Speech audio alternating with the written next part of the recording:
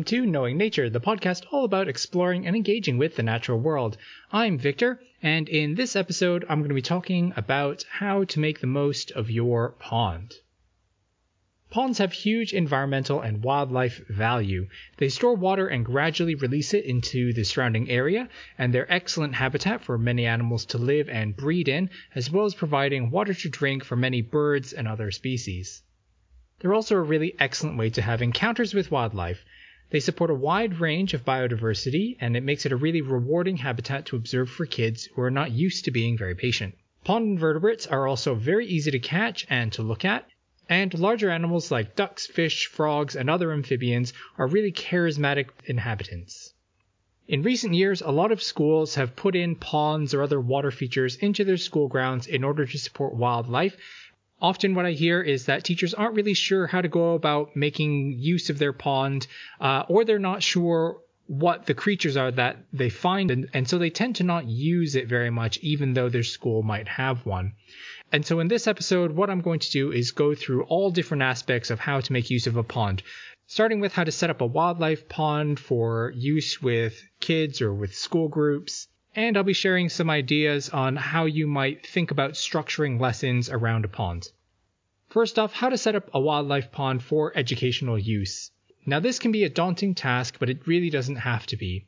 Ponds don't need to be large or in the ground. Raised ponds can be built on concrete play areas, so if your schoolyard is completely paved over, even then you can have a pond. But there are some considerations if you want to make the most of a pond after having spent the time and resources to build one. Number one, size is not critical for a wildlife pond, but bigger is better. And that's because larger ponds are more stable. The temperature range across the day will just fluctuate more slowly, which is a good thing because a lot of wildlife doesn't respond very well to really big changes in temperature. Larger ponds also provide more places for wildlife to hide in, and that means that any population of a species is less likely to all be eaten by a predator. So if you've got a tiny pond that can maybe only support a few dragonfly larvae, if a bird comes down and eats your 2 dragonfly larvae, then that might be it for your population in your small pond. But if you've got a larger pond, there's more hiding spaces, and that means that a bird might come down and eat some of the insects, but because there's all those hiding places, probably some will still be in there somewhere. Depth can be important in places which get particularly cold in winter. So in the southern part of the United Kingdom, 50 centimeters is more than enough to prevent your pond from freezing top to bottom over the winter. And that's really more important if your pond is going to have fish in it, or if you're a bit more worried about larger wildlife. Make sure your pond is deep enough that it won't freeze over winter. Now, check with local gardening sites. They often have quite good advice for the depth that your pond needs to be to prevent it completely freezing. Now, where the size of your pond does matter is when you're using it with groups of kids. If it's just your home pond, it can be really any size. It can be as small as just a bucket. But if you're going to be working with groups of any size, really consider how big are the groups that you're going to be working with. If you're going to be working with whole classes of 30 kids, then plan your pond to be big enough to have an access area that's big enough for at least 6 to 8 people at a time. That way your class can be in groups, maybe 5 groups, while allowing 1 or 2 supervising adults to also be at the pond at a time. So you'll have 1 student from each group, plus 1 or 2 adults. That means that you need room for roughly 6 to 8 people to be able to stand at the edge of the pond with enough space to move around comfortably while holding onto equipment. The next factor to think about is location. The best place to put your pond is an area that's going to be partly shaded, preferably shaded from the afternoon sun. And what that's going to do, particularly if it's a small pond, is really reduce those temperature swings through the day. Having a bit of shade in your pond is also going to reduce the growth of algae, which can quickly take over, especially in very new ponds. And if your pond is shaded by a tree, do make sure that your pond is not directly under the tree, because what you do not want is to have all those autumn leaves falling into quite a small pond, because What that can do is, number one, your pond will quickly fill up with leaves and organic matter, and that'll mean that you'll need to scoop out mud from your pond every few years to keep it from just filling up. The other problem with that is all of those leaves add a lot of nutrients into the water over the winter, and that means the next spring you could end up with a really big bloom of algae because of all the extra nitrogen and other nutrients that those rotting leaves have added into the pond. The decay of those leaves also uses up oxygen in the water, so if you get a sudden big influx of leaves in the autumn, that can really take out a lot of oxygen, particularly near the bottom, and that can be harmful for some of the creatures that might be trying to overwinter down at the bottom, things like frogs. Third factor to think about, do you want a pond that's in the ground or do you want a raised pond? Now, raised ponds are really great because they're a lot more accessible. Depending on the height, it can be safely used by even very young children, and also they're accessible for people who are in wheelchairs and whose mobility is a bit more restricted. So somewhere around 50 centimeters is a pretty good minimum height. What that'll do is it'll give you a balance of the depth of water of the pond and the height of the pond being easily accessible for a broad age range of kids. Make sure you use a really sturdy material. So don't just purchase a raised bed or a planter and put a pond liner in it. Partly because water is much heavier than you think, and so if the edges aren't sturdy enough, you could end up with it bowing or breaking. But also what I would recommend is make sure that the walls of your pond are strong enough that you could sit on them, and that just makes it more comfortable to facilitate pond dipping. If you're an adult, you can sit next to the children while they're making use of the pond. Now, to go along with that, make sure the pond is also going to have a rim that's wide enough to put specimen trays on and other resources, and also to sit on. So think about somewhere around 30 centimeters as a width. Ponds that are built into the ground are going to be much more natural looking, and it's also much easier for them to be a bigger size. It's also easier for them to host a wide range of wildlife, and that's because a pond that's in the ground can be accessed by amphibians. A raised pond that's raised on all sides is basically inaccessible to things like frogs and newts because they just can't climb up and then get in to lay their eggs. Now, it is possible to have a raised pond that can be accessed by amphibians, but that will involve making a bank up at least one edge so that an amphibian has like a ramp to access the pond in, and you'll want that bank to be planted up with some kind of vegetation that's going to provide cover for the amphibian so that they feel safe to go into your pond, and so that they don't get picked off by birds and things. Now, with the raised ponds, the great thing is that you can access the pond from all the way around the edge, depending on how you've planted it. But in a pond that's built into the ground, you're going to need to consider how kids are going to access the pond. So with these, planted banks are not good, and that's because as the kids use the pond, they're going to trample the plants, and it's going to become muddy, and that can become slippery, and it can become a bit of a hazard.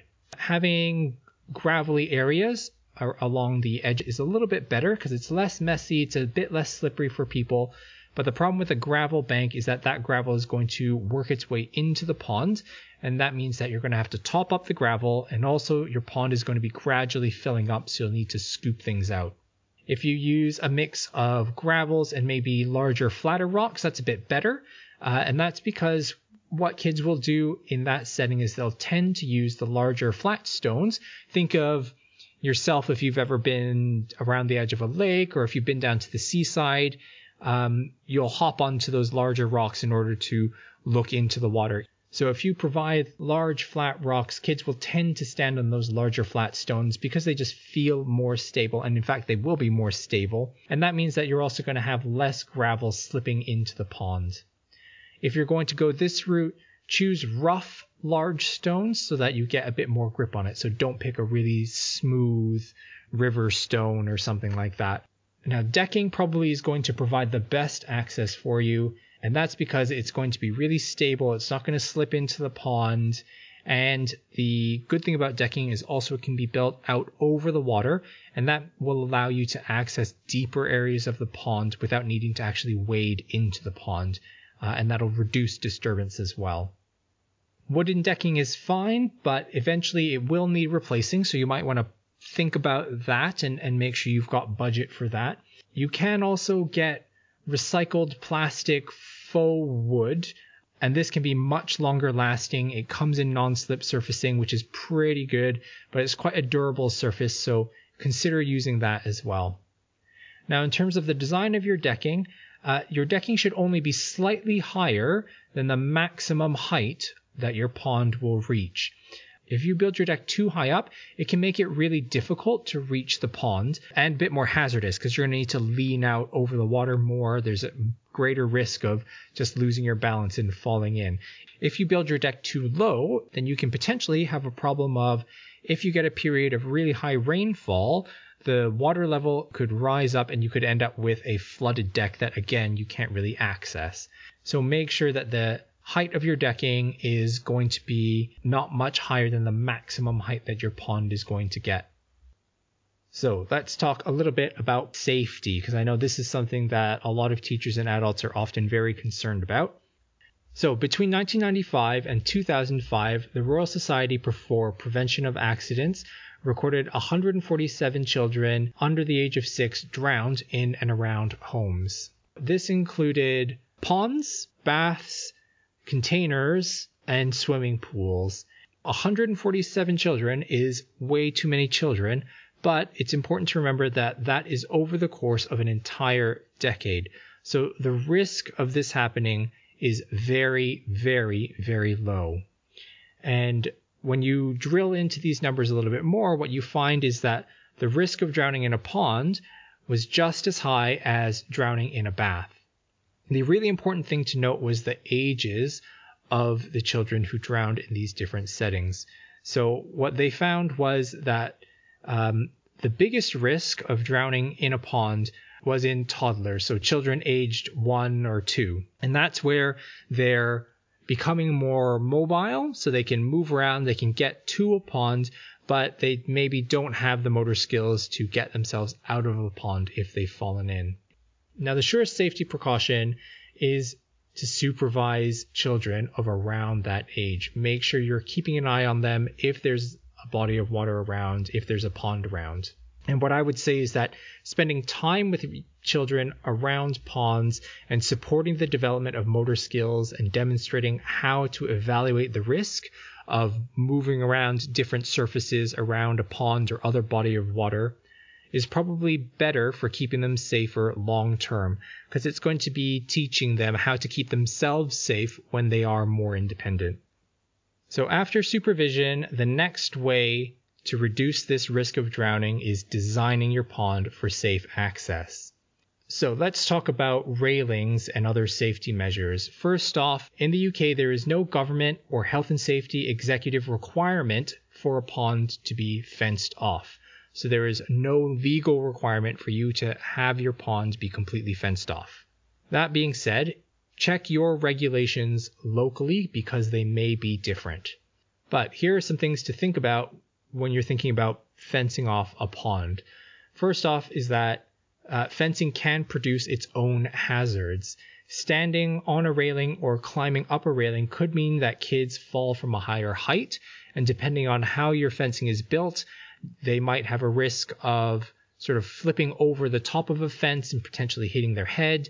They're going to be hitting the pond or the water from a higher height, and that could be more risky as well.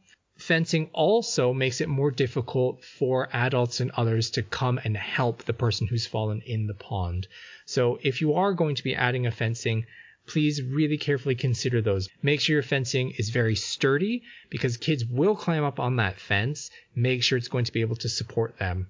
If there is a fence, make sure there is some easy way for an adult to access that pond in case someone has fallen in the pond, so the fence doesn't become a barrier to helping them.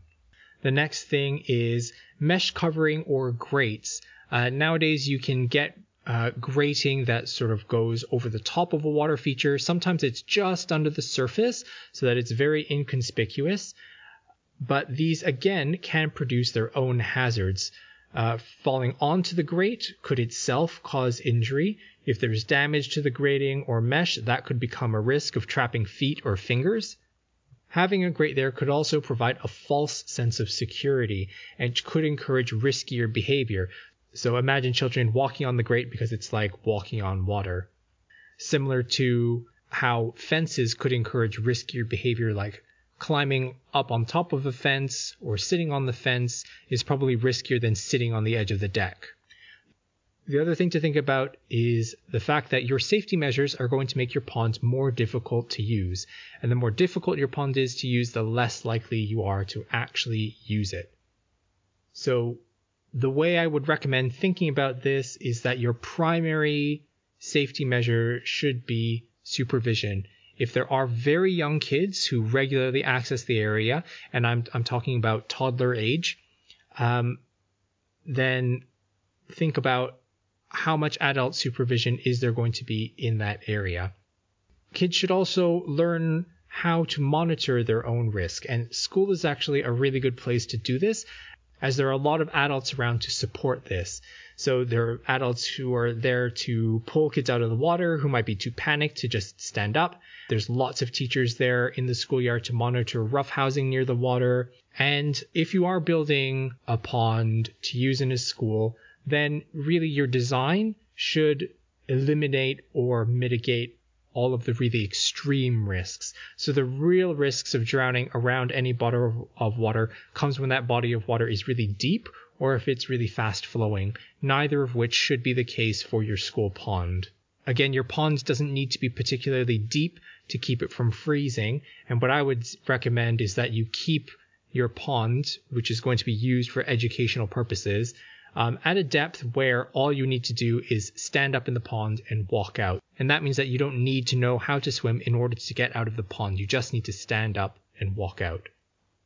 The next big concern that a lot of adults will have is disease and infections. You know, they're worried about mud and mosquitoes. And there is some of this, but again, the risk of this is quite low in the UK and in North America. Infections can occur from contact with untreated water, which is what you're going to have in a wildlife pond. But if you practice good hygiene, the risk is very low. So this is just washing your hands after you use the pond, particularly if anyone's going to be eating. And if you've got any cuts or open wounds on your hands, make sure it's covered with a waterproof plaster or bandage or maybe a waterproof glove before you go pond dipping. There is also some risk of zoonosis when working around a pond. And the zoonosis is a disease that is just naturally present in an animal population, but which can also infect humans. The one that's most commonly associated with ponds is one called Weil's disease or leptospirosis. Now, leptospirosis is caused by a bacteria that can be transmitted in rat urine. So if you've got rats in the area that might come and drink from the pond, it's possible that bacteria from them will make their way into the pond and then you could get an infection from that. But risk of this is extremely low. Again, from the Royal Society of Prevention of Accidents, between 1996 and 2006, there were never more than 60 cases in a year. So the risk is extremely low and is most often associated with swimming in that body of water. And again, just standard basic good hygiene vastly reduces this already really low risk. So wash your hands with soap and water and use waterproof bandages or plasters or waterproof gloves if you're pond dipping and you've got cuts or wounds on your hands. But I'll put links to resources about this down in the show notes. Key takeaway is that the risk of getting infection from using a pond is very low if you practice good hygiene. Next concern is mosquitoes. So if you live in an area where mosquito-borne diseases are a concern, what you can do is add a fountain or a pump to the pond somewhere, and what that will do is just give your pond some water circulation, and that will really reduce mosquitoes breeding in your pond, because mosquitoes thrive really in calm, still water. And adding a fountain or pump can provide enough water movement to really cut down on mosquito breeding. The next thing that you can do is add fish, because fish love to eat mosquito larvae. Is excellent food for them. Now, adding fish raises a little bit of controversy when we're talking about wildlife ponds. A lot of places will say that if you add fish to a pond, they will eat all the other invertebrates and you'll end up with nothing else in the pond. And this is not true if your pond is well designed and it hasn't been overstocked. So let's move on to talking about plants and wildlife in and around your pond. Most insects and wildlife that are going to live in your pond will arrive very quickly on their own.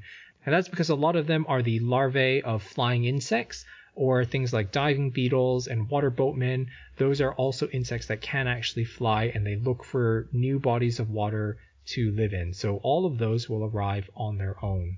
In terms of animals that you may want to purchase and add to your pond, what I would suggest is adding small native freshwater fish a few months after first setting up your pond. You want to give your pond some time for the nutrient cycles to get a little bit established, invertebrate populations to get a little bit established before you add in your freshwater fish. Just like if you were setting up an aquarium, it's good practice to let your aquarium just cycle through for a few days or a few weeks, so it's a bit more established before you add in any livestock, any animals.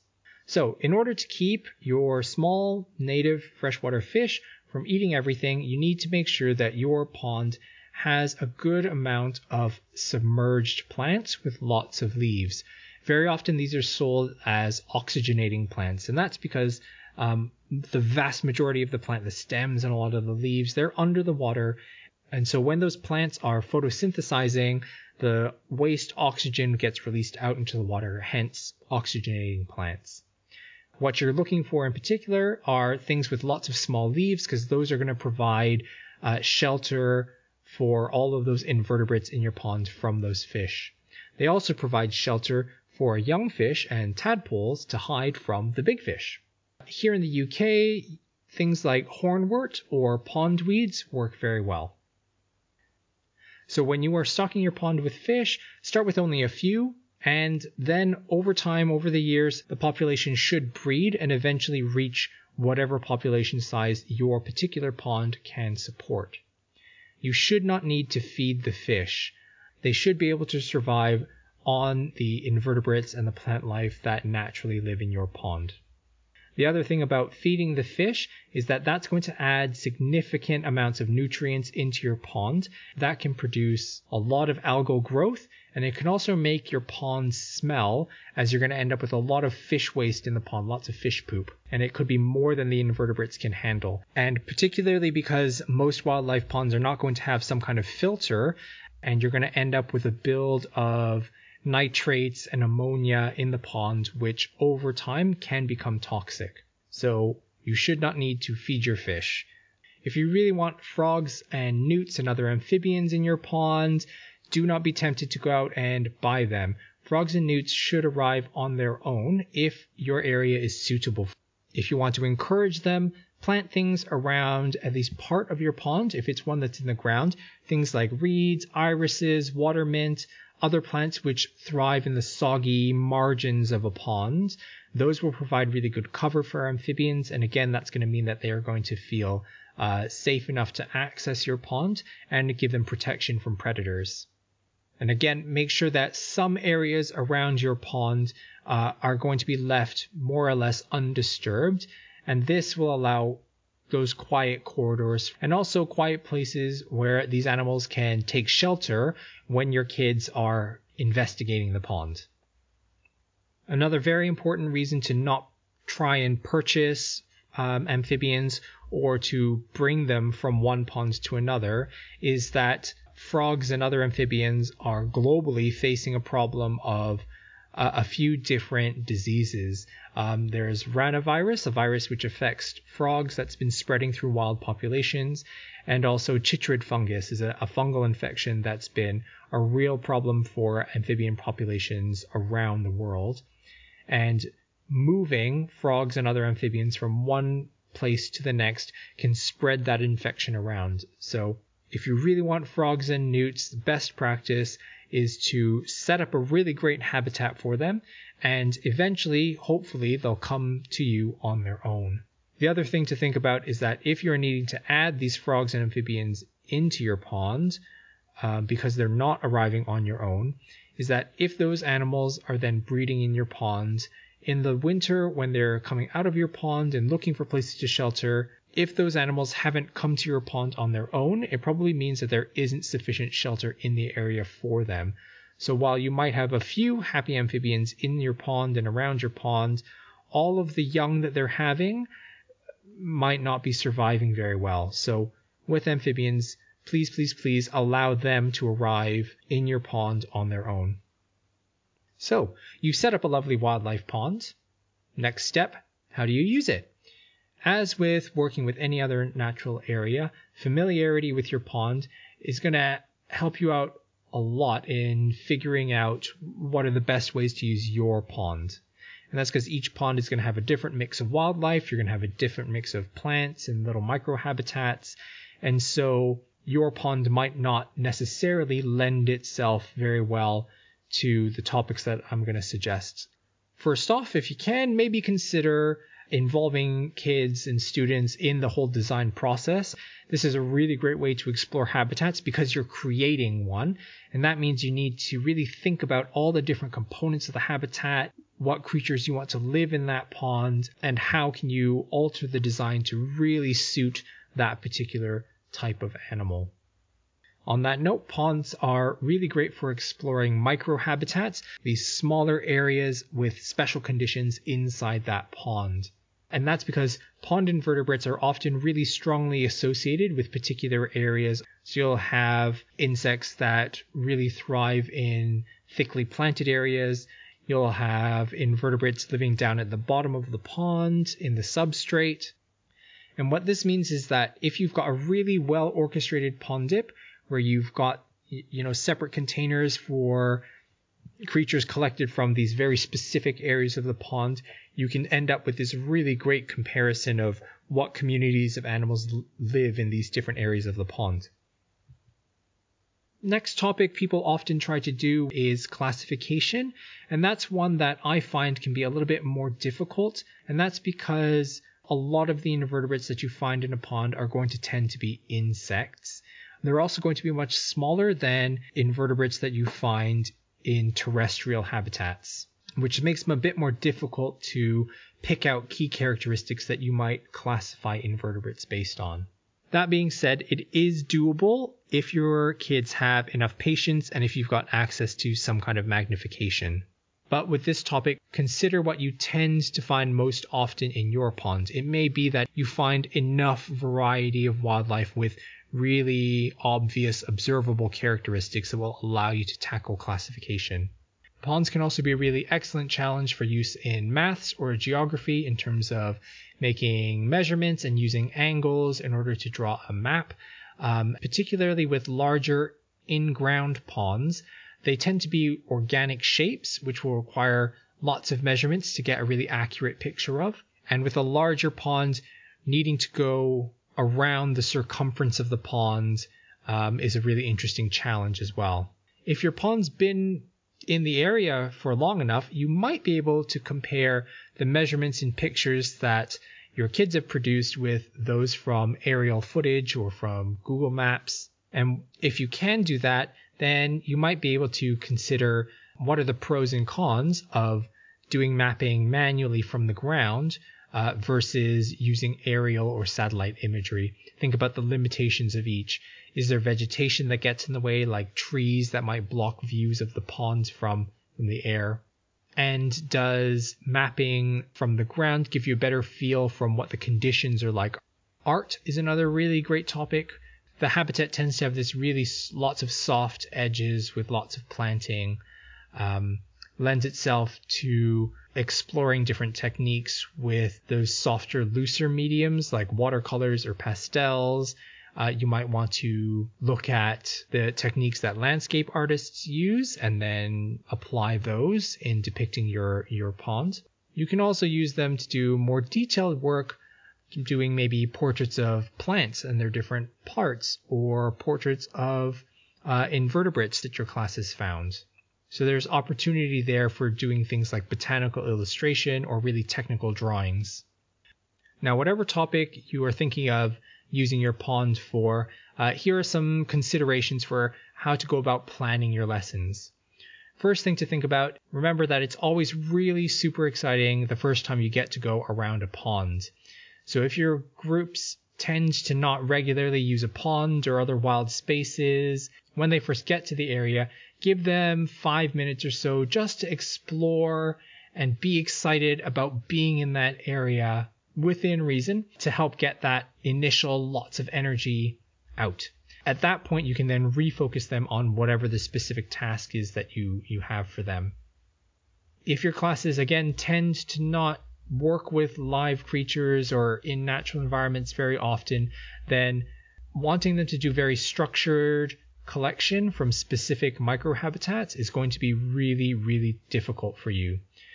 And that's because, again, in a pond, you end up with these very distinct areas, and whatever group gets assigned to collect from the top of the pond, from the surface of the pond, they're not going to find very much, and it's going to be boring and a bit disappointing from them because they will end up with a mostly empty tray. And so what the group will do to kind of compensate for that is they'll kind of sneakily collect things from different areas because they want to find something. And that means that if you're hoping to spot these really distinct communities of animals, everything's going to get a bit mixed up, and the results aren't going to be as accurate as they could be. If you do still want to go for a structured collection, what I would suggest is go for high yield areas, places in the pond where you're almost guaranteed to find something. So maybe one group could look for animals around plants. One group could look for animals living near the bottom of the pond, and one group could use their net through the whole water column, including the surface, rather than really narrowing it down to, top of the pond, middle of the pond, bottom of the pond, near the plants. If it's too specific, then one or two of the groups are going to get a bit disappointed. A different way of approaching the topic of microhabitats, you can kind of fudge things a little bit by observing the animal's behavior inside of a container.